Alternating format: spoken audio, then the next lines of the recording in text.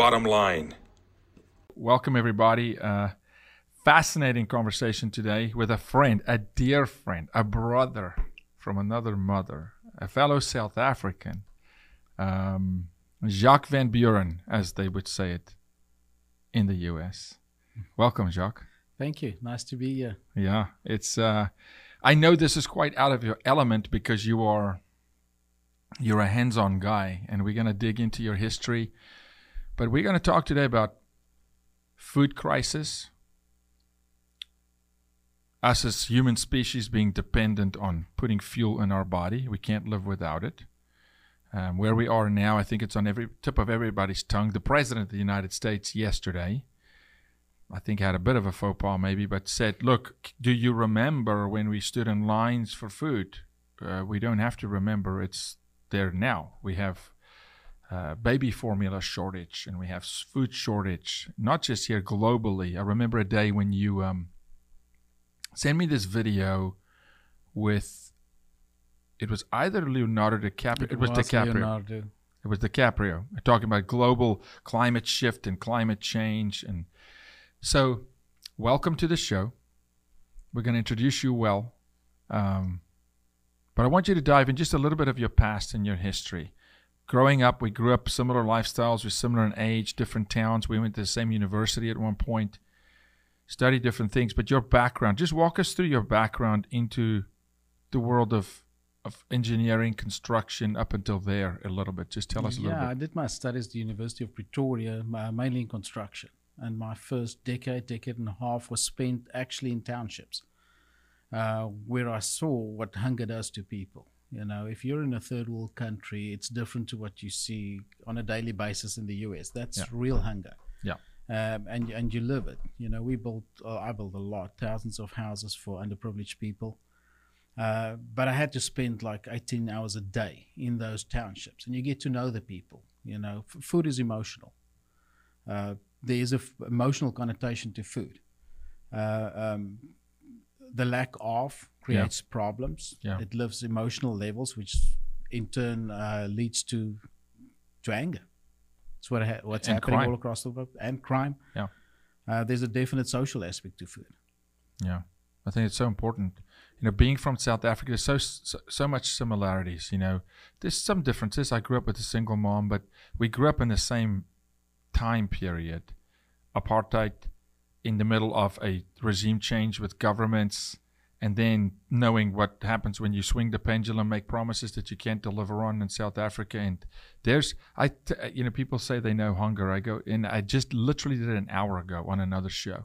I asked a guy, have you been to Africa? And he said, no. And I said, you really ought to go to have the conversations that you're having, you know, because they're having these big conversations about, you know, hungry people. And go to Africa. Go look what it looks like when you walk into Alexandria or Davidton or Soweto, some of the townships where you built houses. So you built houses for underprivileged people, thousands of them. You developed communities in construction and engineering. Your brother Eugene, similar. Actually, all you brothers, all the Van Buren boys are. Yeah, there's three of us that's in the construction field. And it gave us the unique ability to take engineering, MEP work, which we have a lot of knowledge of, and to merge that with the horticultural world. It's a different avenue of how we got to the system that I've developed and that brought me to the US. The drive inside was to eliminate hunger. Give me a timeline here, because I know, but for the audience, developing houses, not a farmer at the time. You're not, we're all South Africa. We go hunt, we go into the bush, but you were building structures, right? Talk me through, and I'll give my version of it, but talk me through the episode where kind of God just spoke to your heart, you know, as to how you need to do something with the skills that He gave you to actually create a solution for world hunger. Correct. What triggered me was looking at DVDs that explained what the earth used to look like. And that triggered me a lot, because if you merge that with a geological world, you'll find out that things look different. You know, there was a lot more carbon dioxide on the earth, a lot more oxygen. Plants used to grow a lot better. There was an increased pressure on the earth as well, like an incubator. That's what the earth used to look like. like a hyperbaric chamber. Like almost. a hyperbaric chamber. The Earth was designed to be like that. And if you take all the arid areas, you'll see in today's world, there's a lot of oil and gases in those same areas. Now, that combined plant matter that was pushed down. There was an event on the Earth that covered it, and that became oil over time. So there was a lot of plant matter on the Earth. It's not like that anymore. So what changed? There was an event that took place that changed the Earth to where we are now. To me, it immediately triggered something because the DNA and genetics in plants stayed the same. Generation after generation, if we don't genetically modify it ourselves, it will be the same plant. And you talk about that often because I've walked, and for the people, we're going to talk about this technology that you invented, a download. We're going to talk about that moment and how God speaks to you, because he does, and he continues to. You continue to invent. And we're going to talk about the history of this amazing technology and company called Eden Green, which we'll pull up later. But I just want to give people the history of it because our paths intersected, and then I got involved with Eden Green. But it was a moment where I think you just recognized that you had these skills and the ability, the talent to invent truly, or reverse engineer what you already knew. So Earth was a hyperbaric chamber. We know of trees, 200 meters tall. 200 Fruits meters were huge. Fruit the size of basketballs. And then, so talk us a little bit through that, because the company is also called Eden Green. It's back to the beginning. Back to the beginning. That's where the Eden comes from. Yeah. So knowing all of that and knowing that the genetics stayed the same, something in me, the inventor in me said, hang on, if I can get the environment back to like it used to be and the genetics stayed the same, I can probably grow plants like it used to be, the Garden of Eden. Yeah. And started off with that triggered a study in me to say that if I know a lot about plants and I understand the engineering work, then I can merge the two worlds. And we can get to a point, and I call it the 16 factors. I know most people talk about 9, but there's 16 factors. And if you can get all those 16 factors from the perspective of a plant to work in concert and get the ultimate out of all of those 16 factors, then you're going to grow the way you used to grow. Now, granted, it's very difficult to get that hyperbaric chamber, a more pressure system involved. You can do it, but it's going to be too costly. So most of that we actually incorporated into the Eden Green system. Okay. So what we're saying in a nutshell here is plants grew better. People lived longer, 800 years, 900 years we're talking about, right? Plants had more nutrients in it. Probably lasted longer because of environmental conditions, pressure, oxygen, etc. Your mindset is, if we can go back to that and the DNA stayed the same, we should produce the same results. I argue absolutely yes, because God wrote a law. He wrote a law into DNA and a law into the world. Then you started doing this.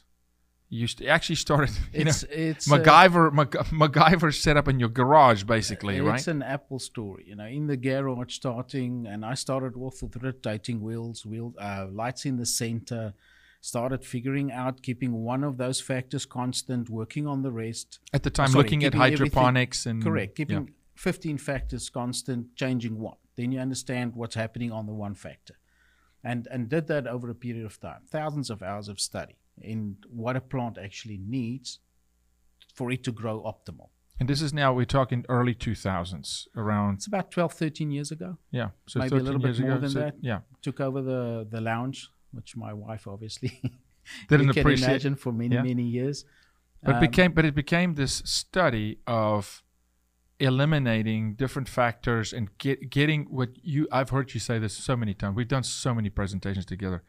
You've said putting the 16 factors in concert, putting them in unison, right?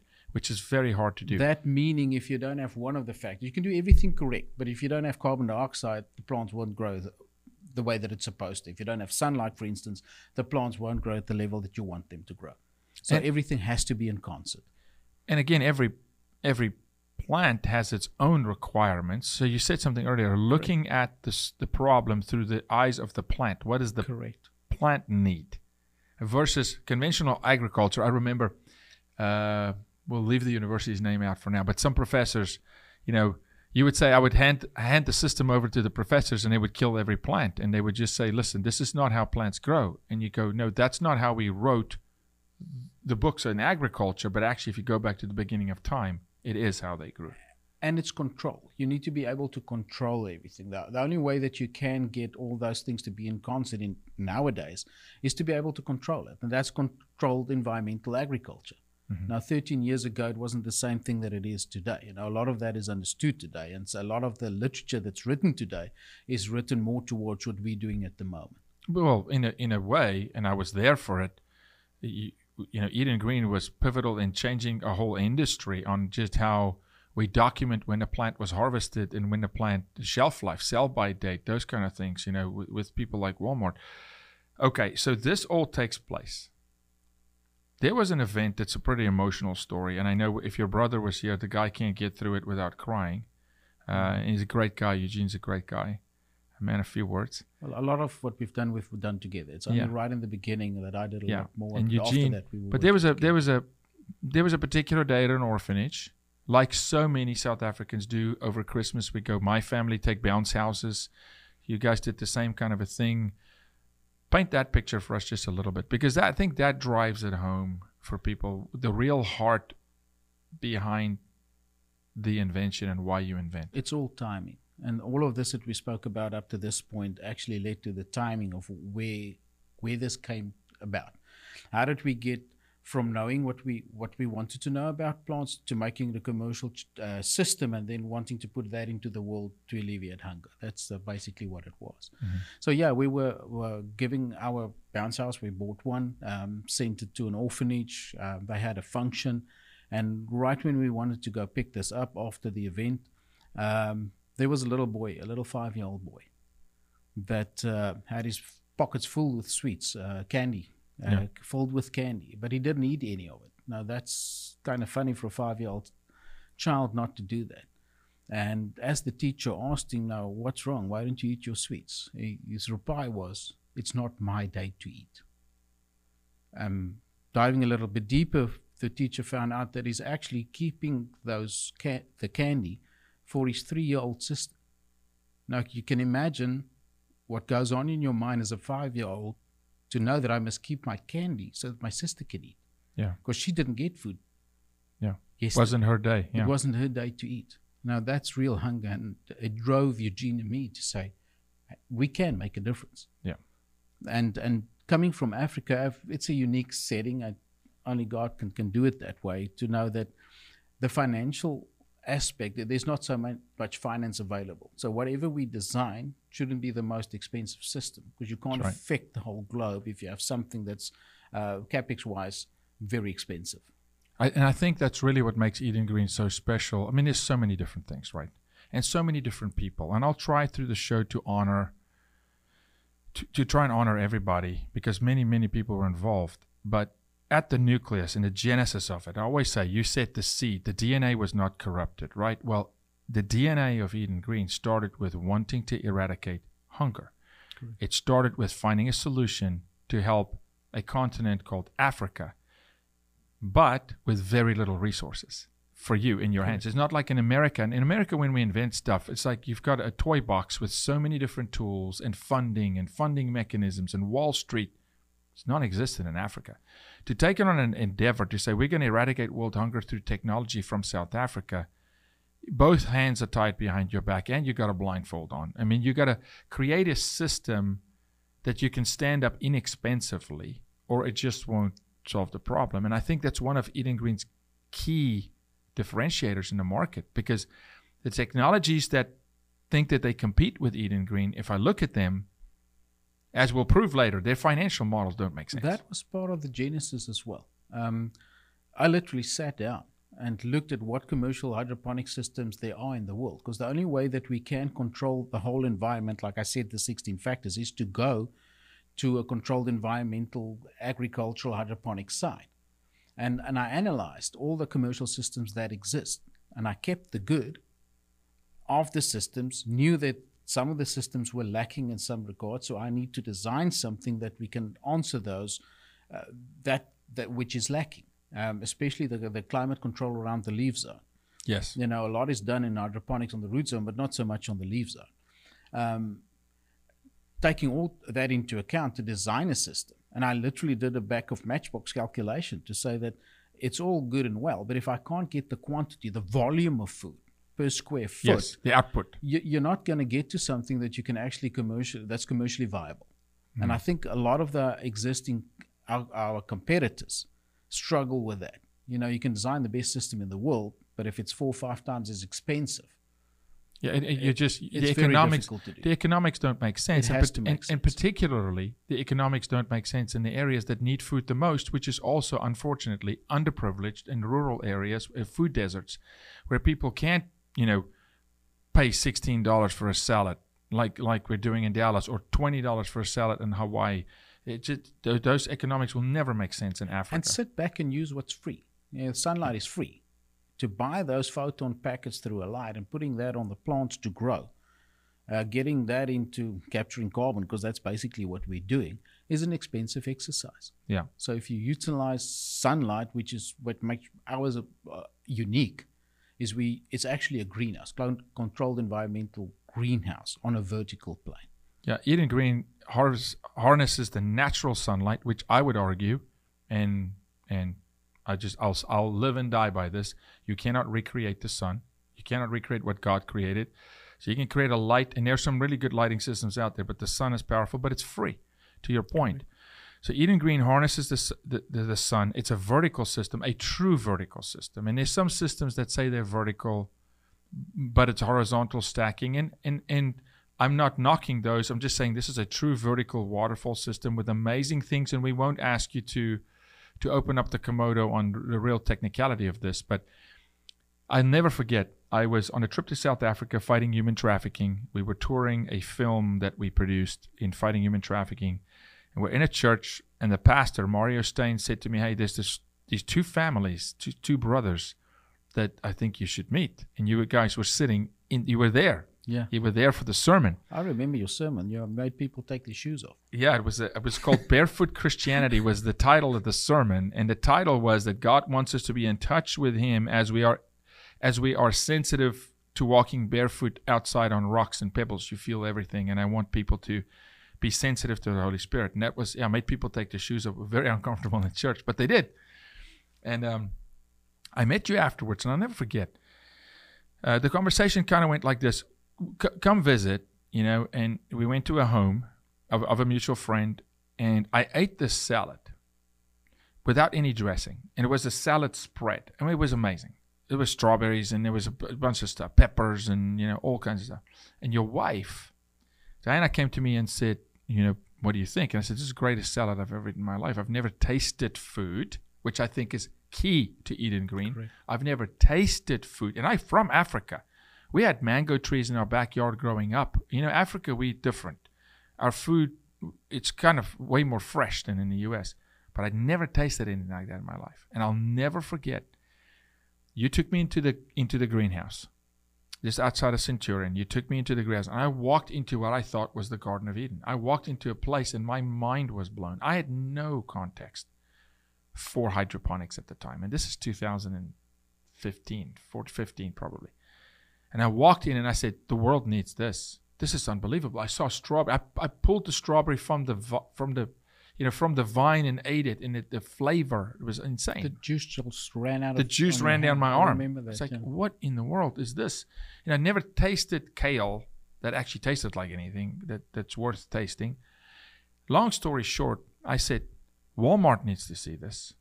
There's these companies, and fast forward, and God forms an alliance between our family and your family, Dan Funk, and fast forward, it comes to the U.S. Many people help. We're so thankful. And it becomes this amazing company outside of Dallas, Texas, that now is just exploding. But it was not that easy in the beginning, because I remember you coming over. You would fly over, visit. We'd meet with engineers. You'd go back home. Yeah, I came to the U.S. 5 times. Yeah, before we actually settled in the U.S. Because you weren't an immigrant yet. You were coming on visitors' visas. And so we were doing this in distance. And I'll never forget, and again, we'll leave some of the names out of it, but big companies, some of the leaders in the nation in air conditioning, construction, looked at you and go, it can't be done. that what you're saying doesn't make sense. This is not how air flows. This is not how you water plants. And you stuck to your guns and said, no. So now go to me to reverse a little bit. Downloads. How do you receive creative a lot of inspiration? it. Everything's created and everything is innovated. Now, if there's one thing I can say about the system that we're doing, it's never been done before. And we had a conversation yesterday where we actually looked at each other and said, we laugh about it, we're doing it, but it's never been done before. Yeah, truly. So, there's no literature that you can go to. One thing that I have to say, again, the way that it happened was I went and looked at information from all angles, everything. If we're talking a root zone, we're talking calcium, we're talking water flow, we're talking pressures, we're talking all of that.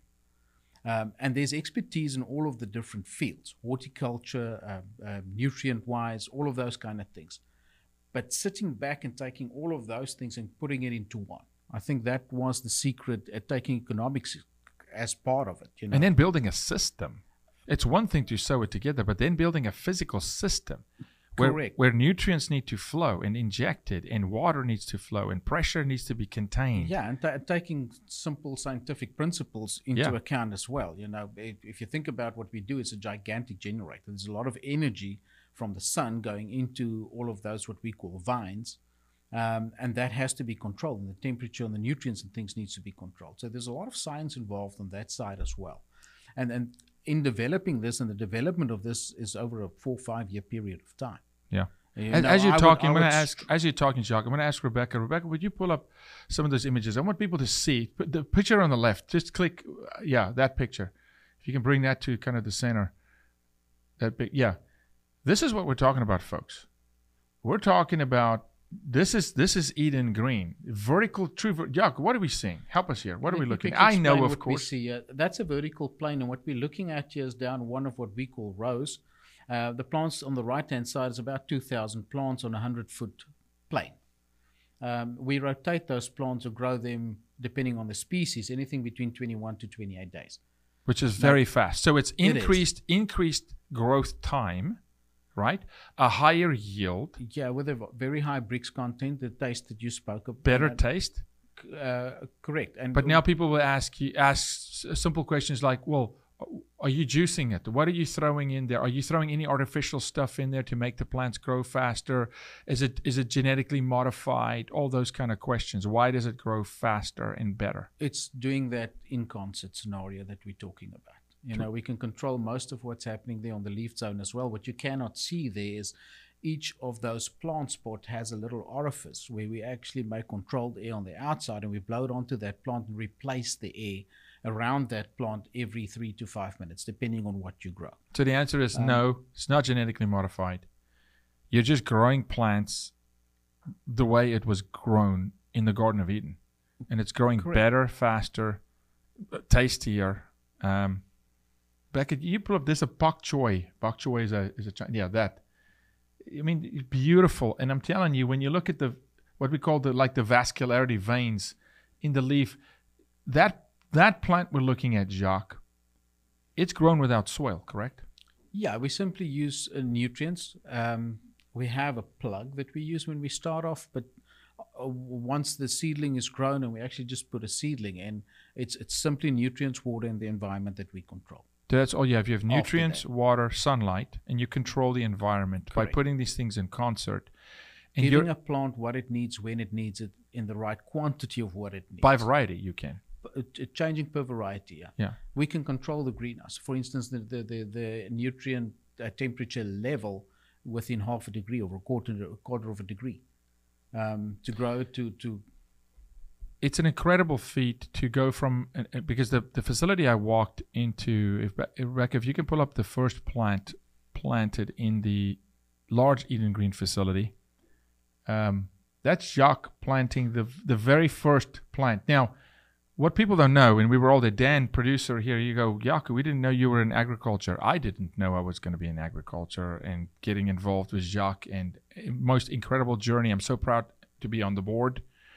So proud to have been part of bringing it to the U.S. Your family immigrated. Your daughters are brilliant, college scholarships. I mean, incredible family. Your brother's family immigrated. But there was a greenhouse before this greenhouse in the U.S. It was called Grandma's Greenhouse. To start off, I think it was out in the little parking lot. It was like 10 by 20 foot. 10 by 20 foot, Like little greenhouse and actually I'll never forget the first produce we took to Walmart to taste came from Grandma's greenhouse. And I'll never forget, you said, wait until they see the real thing. Well, that's you planting on the right there. There's Dan. If you can pull that picture up, that's Dan, producer here. Jock, what are we looking at? What's that plant? It's giant. It's a Swiss chard.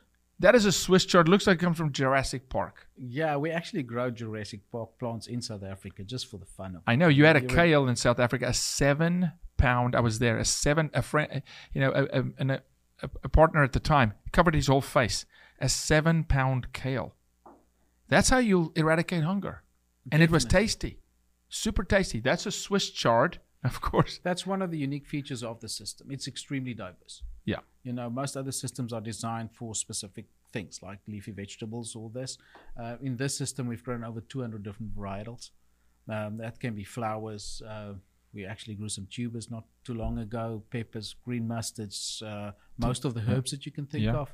So it's a very diverse system. Yeah, and I'll never...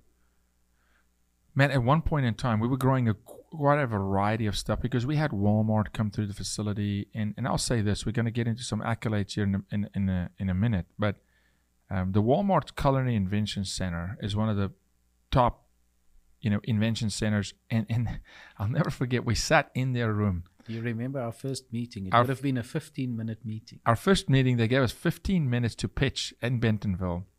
And every 30 minutes, they would add another leader and executive to the meeting. They would bring in the head of produce, and they bring in Sean Baldwin at the time. Then they'd bring in people, and they would just keep bringing people in and saying, what in the world? What's going on here? Which resulted, honestly, in something spectacular. Walmart flying to Africa with us. Three people in the room were there and walking in and just, what an amazing story, Jacques. For a boy who grew up in South Africa, to see this come to fruition so that we can watch you plant the first plant in a commercial facility, which is about 60,000 square feet, the size of a football field. And now there's another facility going up right next to it. And it's a 3-iron shot away from the Walmart's distribution center, which I want to get into in a minute. What this can do for food distribution and relocating the production of food closer to the distribution centers. I'll never forget, we had this wall that we wrote on, and we all, the people at the time, say, hey, look at the distribution matrix of Walmart's distribution centers, Kroger, Costco, whoever, all U.S. food. Because the product you grow normally comes from Salinas Valley in Yuma, Arizona, or Mexico. We eliminate the food miles. Yeah. Which makes it pretty unique. What's currently going on and the fuel prices, it all goes down to the consumer paying more. And most of that is actually contributed to fuel, the rising fuel costs that we have at the moment. We can put a greenhouse down where you need it and grow what you want, very close to the DC centers. And distribution then becomes from harvest date on your plate in a short number of days versus... At times, I think people will be shocked if they know how old the food really is by the time they get it. Contain the nutritional value of absolutely. what you grow. You can eat a lot less having the same nutrient value that you got when it was actually harvested. Yeah, look, and even back then in 2015, 2016, we made the argument, we used, and I'll say this, anybody watching this, you're going to nod your head. If you buy a can of strawberries, a container of strawberries, 30% of it you throw away because there's waste. There's so much food waste because food travels a long way in this country. Now, where fuel cost is so high, every cent even matters more. And so I think highlight for me some of the key attributes of eating green where it's solving problems for society. I know saying eliminate hunger is a big, but let's break down some of the other factors. You say it eliminates what's called food miles. People don't know. Yeah, you truck lettuce from California at times to New York. that doesn't make sense, but that is how it's been done. Yeah, I would say the most unique features of our system is that we can control the climate to a plant level. So we don't have to control the whole greenhouse, which is very expensive. That's the first part of it. And then also on the lighting, we spend a lot of time on designing lighting systems with algorithms, putting the light where you need it. And you spoke about downlights. We didn't really get to the answer of that, but that was the latest one. We wanted to know, how do you utilize light growing plants, but doing it effectively? Doing it on horizontal layering means you need a lot of lighting, and then obviously that will lead to a lot of OPEX cost as well. So how do you do that? And you say, I see things. I don't necessarily see things exactly like that. Some of it you figure out. But typically seeing a vision of a guy sitting with his study light on his desk, taking the light, shining it on the object. And it immediately triggered on my side. I said, hang on, that was 3 o'clock in the morning, but what did I see? I saw taking a light, moving it to where you need it, which led to a movable light system. Now, who thinks of a movable light system in a vertical hydroponic grow? Yeah, which is not the norm. And then utilizing it exactly where you need it, when you need it. Again, it's the most efficient way of using a light. In those moments, the first moment when, you were, and I'm jumping back in history, but I saw systems. When I came to South Africa, I think it was like 32 prototypes. Correct me if I'm wrong, but I saw strange things, man. You were growing plants upside down. You wanted to see what gravity had to do with the plant if it was growing upside down. You figure out that doesn't work. You were rotating them. You had these wheels. It was contraptions. Your brother took a soldering iron, stuck it in the side of a pipe. Yeah, I guess most people start off with a PVC pipe and make a hole in it. You make a hole in it, right? I mean, it was like just all these things, True. right? To now, this is a very, very sophisticated system, but produced very inexpensively according to other technologies. Yeah, I thought about that and analyzed it. And what it basically means is most people think in 3 dimensions. First is a blank piece of paper. That's 1 dimension. You draw a picture on it. That's a 2nd dimension. If you turn it into a 3-dimensional object, then it becomes 3 dimensions. But there's a 4th, 5th, 6th, 7th dimension after that. If you think about the functionality of what you're creating, that's another dimension that you have to think of. And then you have to think of the manufacturing process and getting it done. And the application. Yeah, and the application thereof. And there's a lot more to it. And if you can sit back and you can think through all of those dimensions, just the internal side of that pipe, it's not just a hollow pipe that you think of. We actually had the outside design, knowing what sunlight does and the angles and all of those kind of things and the way we want to do it. And we did 18 different 3D printed iterations on the inside to get it the way that it should work, to all the advantages that it is today.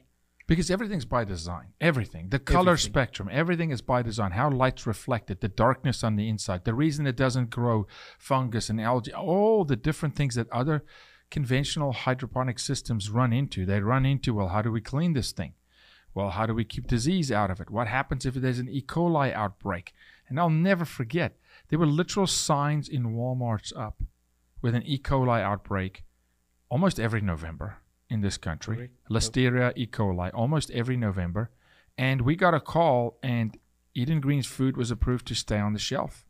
It did not get pulled down. And so these are some of the key factors. But when you get what I call downloads, those moments when you sit and I've stopped counting how many times you've called me and go, I just got another one. Another idea. Because you keep designing. Who do you attribute that to? Is that just intelligence? Is that just your history? Or do you think there's a God factor involved there? There's definitely. Its inspiration actually comes from something outside of yourself. Yeah. Most things that are being designed or the innovation that happens is where does that actual initial idea come from? Mm-hmm. Now, depending on what you believe, you would think you're God and you did it. But the reality is it's not that. Yeah. You need intelligence to take it from that initial idea and get it to the end result you want to achieve with it. To conceptualize it, yeah. Correct. So there's a lot of effort involved. There's a lot of reading, a lot of education involved. Absolutely. Look, Scripture says all good things come from God, which even means the intelligence or the talent an athlete has, the ability to throw a football But then comes the understanding of the brain, the muscle, the all the different things to apply yourself, exercise, application, trial and error, and then you end up with something really special. You kind of build the whole thing in your mind, and then you start with prototypes getting it done. Very similar to what Elon Musk said. You build it first. You build the whole thing in your mind, and then you get to it. Yeah, look, I don't think... If you want to know if it's you or not, when you get stuck, and you don't have the answer, and suddenly the answer appears 3 o'clock in the morning, it's not you. Yeah, exactly. Or when the agriculture community looks at you and says, this is not how it's done. Correct. And then you prove a whole hundreds of years of community wrong, saying, no, this is in fact actually why we get results. It's different. That isn't us. And look, Elon, South African, 2 South Africans to the table. I'm not saying necessarily, South Africans are special, but I'm just saying it is something about...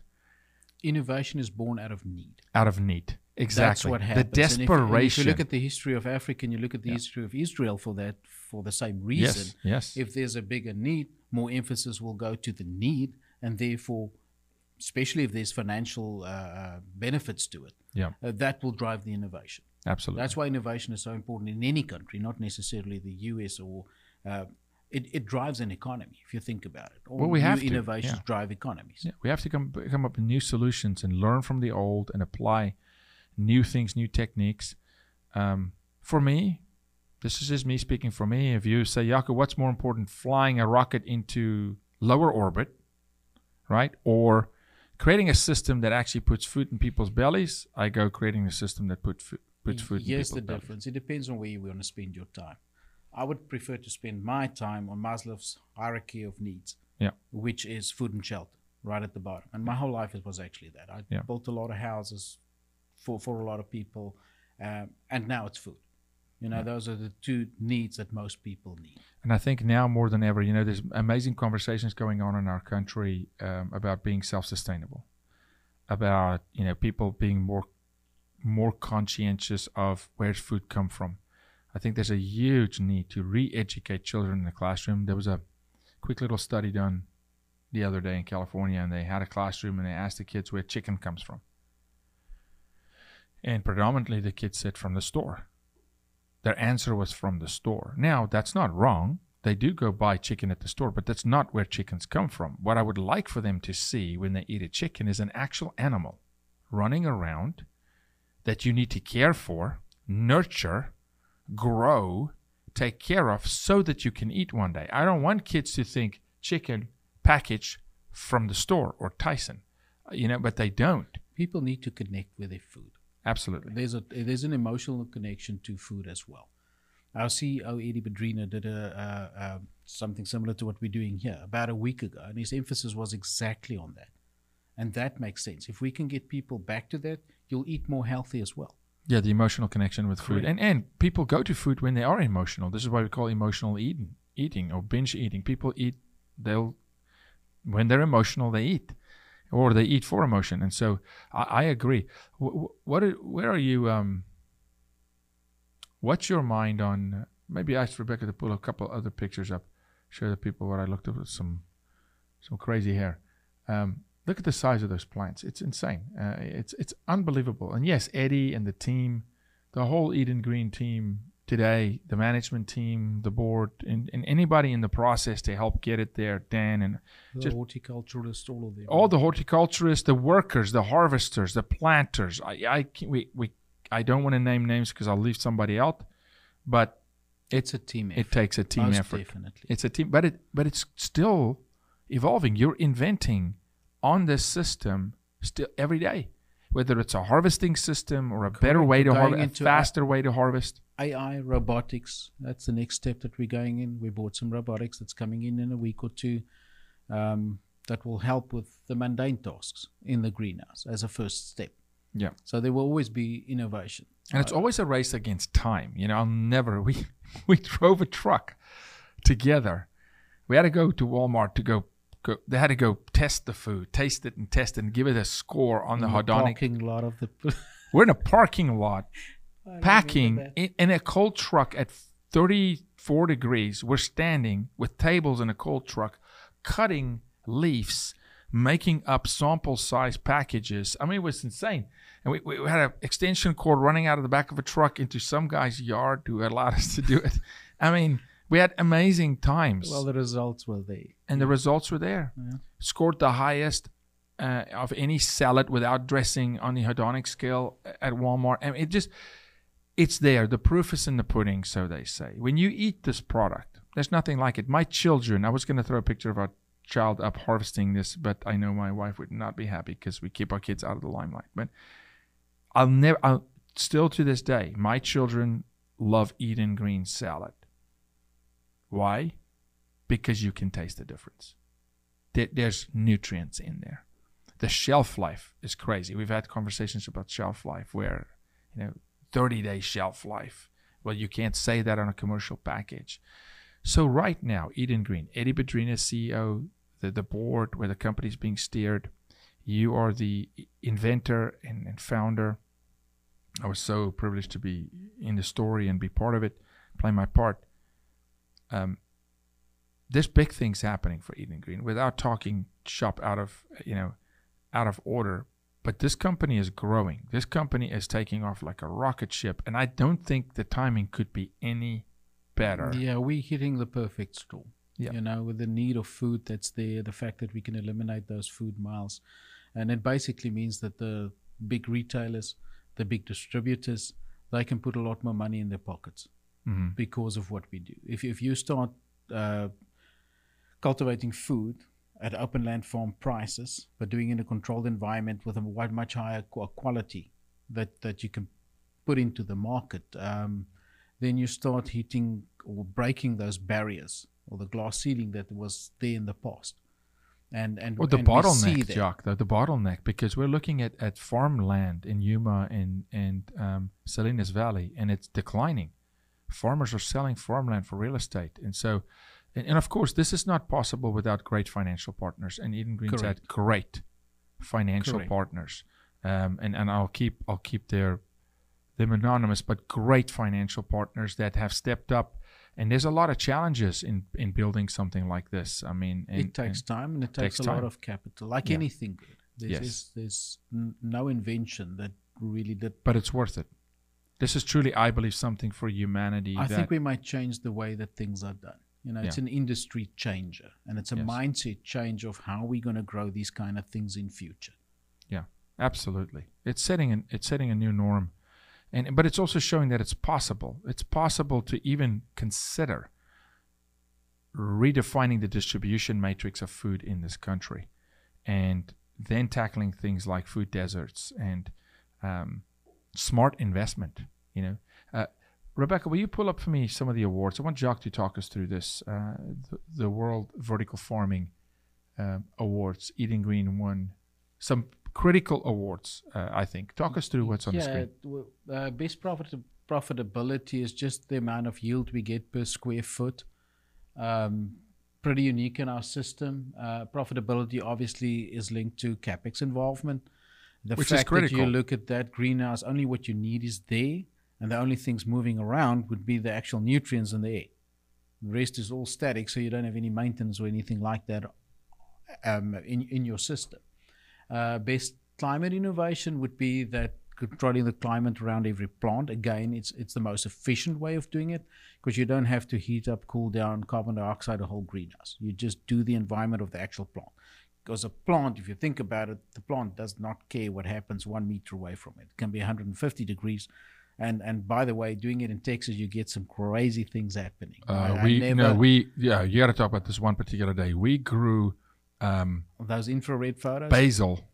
We grew basil at 113 degrees in the aisle. On the wall of the greenhouse, it was like 130. It was great. 138. 138, and the plants did not die. It's controlling that climate. And we took some infrared photos to show what it does. I always say it doesn't matter what the problem you have, it's just the lack of knowledge. Once you know how to do it, you can do it, and that takes time. That's the time aspect to it. Those two awards, I think, particularly are special because if we go back to saying, okay, we have to bring solutions to eradicate hunger, but it has to make economic sense, or it won't sustain. It won't. If you go build a spaceship and it's novel and it's amazing, but it's so expensive. And to quote Elon again, the first Tesla did not cost, what it does today. It was exorbitantly expensive. And then figure out a way now, how do we make this affordable to people so that we can actually continue? But food, particularly, we're now talking about the most hungry people are the most underprivileged, or food is just not available, which then drives price up. One of the awards is the most profitable system. That's huge. The other is, the best controlled environment. Well, that's the whole game, is controlling the environment. Here's what the environment does for you. The moment that you can control that environment anyway, and that includes lighting now, you can actually physically put a greenhouse down next to any DC.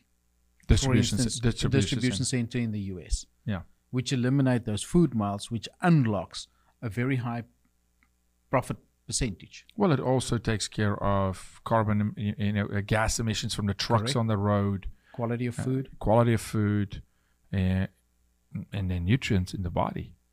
Because these kind of plants, the second you cut them, they die. I mean, we don't pay for food; we pay for calories. So now, what sustains you, the quality of the food that sustains you, if it's a higher value of calories that you put into your body, you need less of it. That's right. To sustain life. And it's smarter investment. It's food security, just seen a different way. And it's smart investment as to how you eat, and make sure that the dollar you spend on food is food that actually drives and fuels your body in a good way to go forward. Correct. Poor countries would spend a lot of money on carbohydrates. It will be mostly maize and all of those kind of things. Rice, potatoes. It's cheap. Yeah. It's cheap. It fills your belly, and it gives you some energy for over a period of time. Mm-hmm. The whole idea is to get much higher quality at the same price. I'm going to take a quick break, and then I'm going to come back. I want to close out the rest of the show today with you. With us just talking a little bit about what's happening on Earth with food, and just what you think and how people can react. But before we do, I want to talk about Patriot Mobile. I want to thank everybody at Patriot Mobile, an amazing company. They share our values. They are the only conservative Christian cell phone provider in the U.S. They use all the major towers. You're going to have great service in your cell phone service, but also great customer service. Give them a call, dial 972-PATRIOT. Mention the bottom line, and you'll get a discount. If you're a veteran, they're going to really take care of you. We like to, in today's day and age, vote with our dollar. Put our money towards entities and places that we believe have the same value systems that we do, and that is Patriot Mobile. Glenn and his team there do an amazing job. So give them a ring, 972-PATRIOT. Mention the bottom line so you can get free activation. Jacques, big words: food security, food shortage. And then all of a sudden it becomes really real to people this week when moms can't get baby formula. No, Eden Green doesn't grow baby formula, but it may grow plants that go into baby formula. Where are we just as a world with food? I'll take it one step back. Where does it come from? Originally, and if you go to a lot of these African countries, you'll see that each family has a plot of land. So what do? They go and cultivate their own food, and they sustain themselves because of that. Now, they cannot control external environmental conditions like droughts and all of those kind of things, and that creates problems. Yeah. But what do we do in a modern world? We either think we cannot, so we pay people to do it for us. And those people are farmers or big corporations making food. And we sit back, we earn money somewhere else, we take our money, we go buy the food because they can do it better than us. And the dynamics of that actually changed. It's not necessarily that you get the most food. It's who makes the most profit and supplies that food to you. Mm-hmm. But we still go about our food. We concentrate it in a big retailer, and we go look for what we want and we buy it that way. The solution to any food security problem is knowledge. The only reason why you want somebody else to grow your food is because you don't have the knowledge to do so. Or people would say the time or whatever, yeah. Or time. Technology takes care of a lot of that. Yeah. And that's specifically, I'm talking about hydroponic systems now. So tackling the food security issue that we have, and I think the world will have a lot more of in future, is to go back to the basics and go educate yourself in either growing your own food or getting hydroponic systems and getting the knowledge to do that yourself. The reason for that is if a lot of people do that, you eliminate the demand for what is available. So if you can do that and you have the ability to do it, go grow your own food. Yeah. Get yourself to a knowledge level to do that. That will eliminate a lot of pressure. Or get into a system, that allows that does some of the heavy lifting for you. Because maybe, it was always fascinating to me how fast you trained a worker. Dan, you guys trained a worker to harvest in the greenhouse. They didn't necessarily have to know everything about the system. They had to know their job, right? And just like manufacturing auto parts, putting a car together, people work on one little nut and bolt, and that's what they do. But holistically, it solves a problem. It transports people.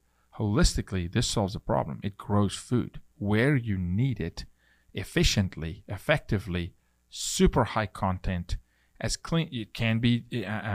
It can be, organic if you want it to be organic, GMO free, of course. So it's a big problem solver. One thing that COVID taught us, and everything that happened around COVID, is not necessarily the availability. Food is grown and can be grown to large quantities. But getting the food to where it's actually needed, the availability, and especially in COVID, highlighted that. So food security for countries is different to food security for me and you.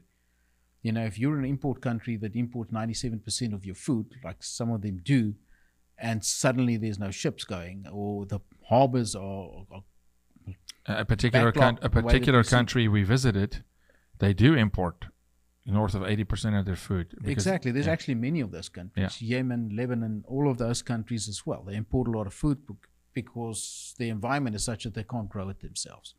So if you can bring that in, that's how you generate food security on a large scale. And I would say that governments should get more involved in this.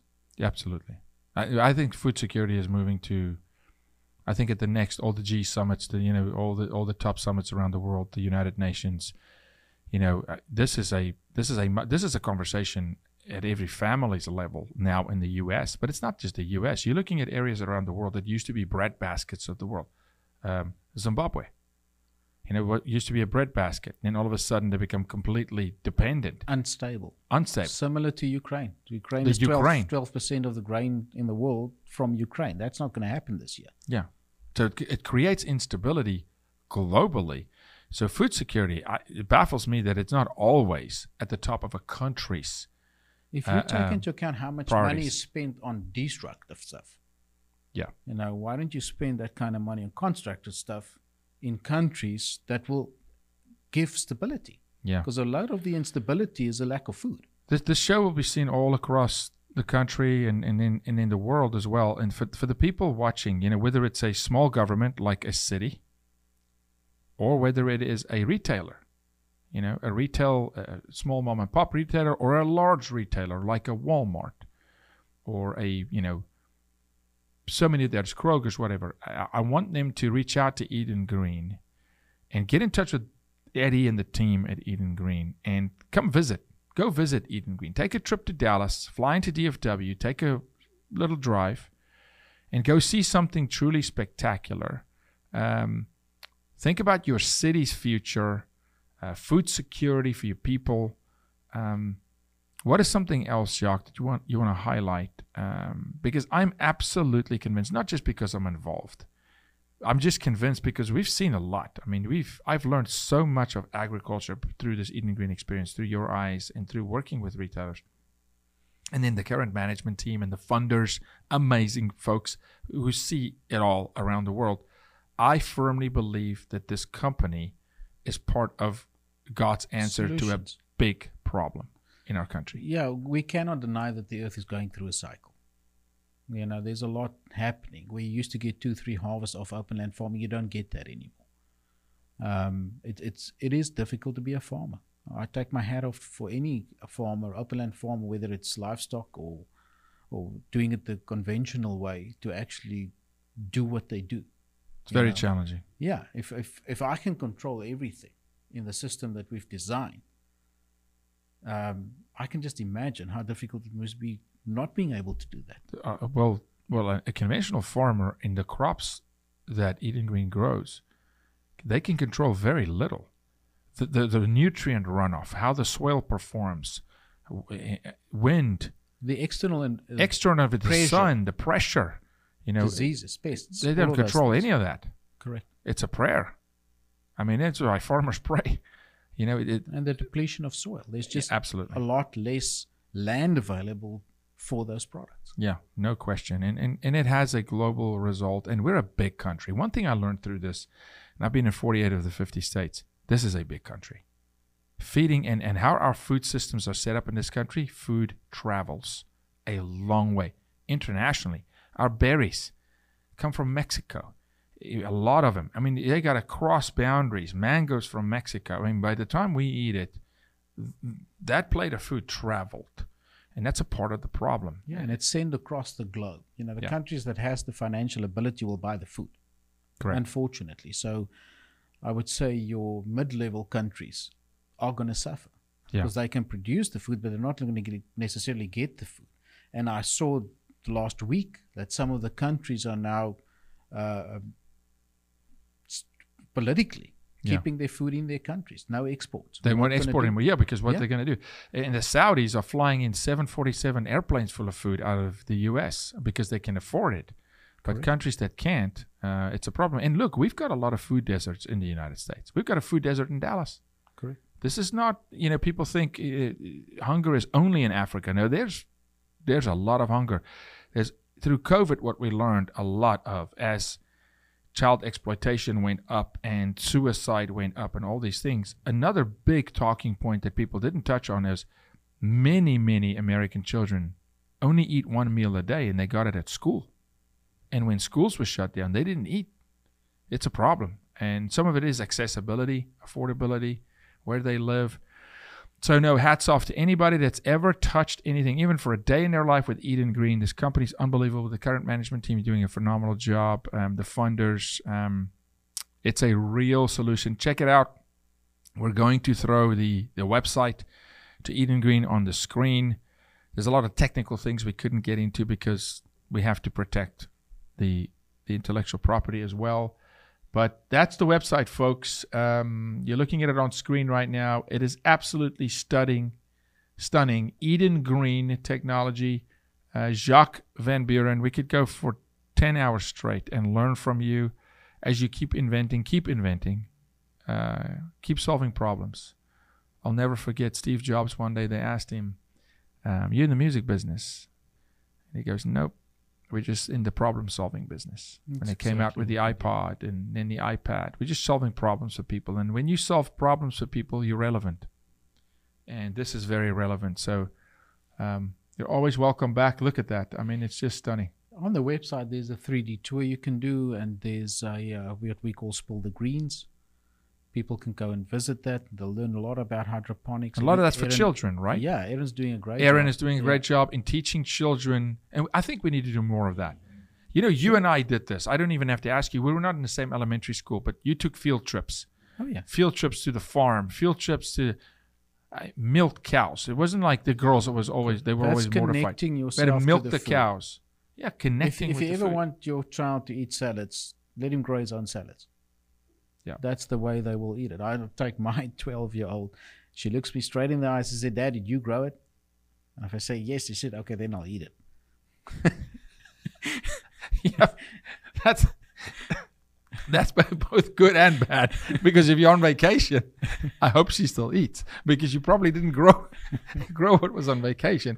But that's what happens when you're an inventor and your kids really support your work. But listen, guys, please, and there are so many other systems, and we're just talking here about Eden Green, and that it checks the boxes, as we say. It is because it comes from the right heart. It's got amazing people and motive behind it. The motive is to eradicate And we can hunger. solve problems on all levels. Yeah. Being food to the masses, being cities, like you said, which is definitely going to become a need, and government. Yeah. And I think right now it's a focus. It needs to stay a focus because it's not. This problem does not solve itself. We have real issues in food security. And thank God for inventions like this, like Eden Green. And others in other areas in beef. There's some amazing advancement in beef and crop and cattle management and land management. I had a conversation with a guy 2 days ago, another South African who's also now come to the US because he's apparently one of the top experts in the world on grass and studying grasses. And he discovered new grass in the highlands of Scotland that they're now bringing into the US because they're looking at it as a better feed for cattle. And so we have to make those advancements in food. And the social aspect to it. I mean, we're creating permanent jobs. It's not migrating jobs anymore. Yes. It's jobs that you can be in 12 months of the year. You can get a stable family. The dad's not away or the mum's not away from the house, all of those kind of things. So there's a lot more involved than just growing actual food. And people are really happy. When they walk in that greenhouse, they're happy there. I mean, you breathe oxygen in that place. I mean, we said one day it's probably the most oxygen-rich environment. Most food per cubic feet, I think, on Earth. That's out there, yeah. On Earth, yeah. Most food per cubic feet. And you smell it. You feel it. I loved late at night when it was full. We had a big event one day. And I just walked that night, and I was just walking the aisles, just praying. I felt like I was walking the Garden of Eden. I'm telling you, it was amazing. Jacques van Buren, Eden Green. Everybody at Eden Green, thank you so much. Thanks, Jacques. Thank you. Thanks for inviting us. See you guys next time.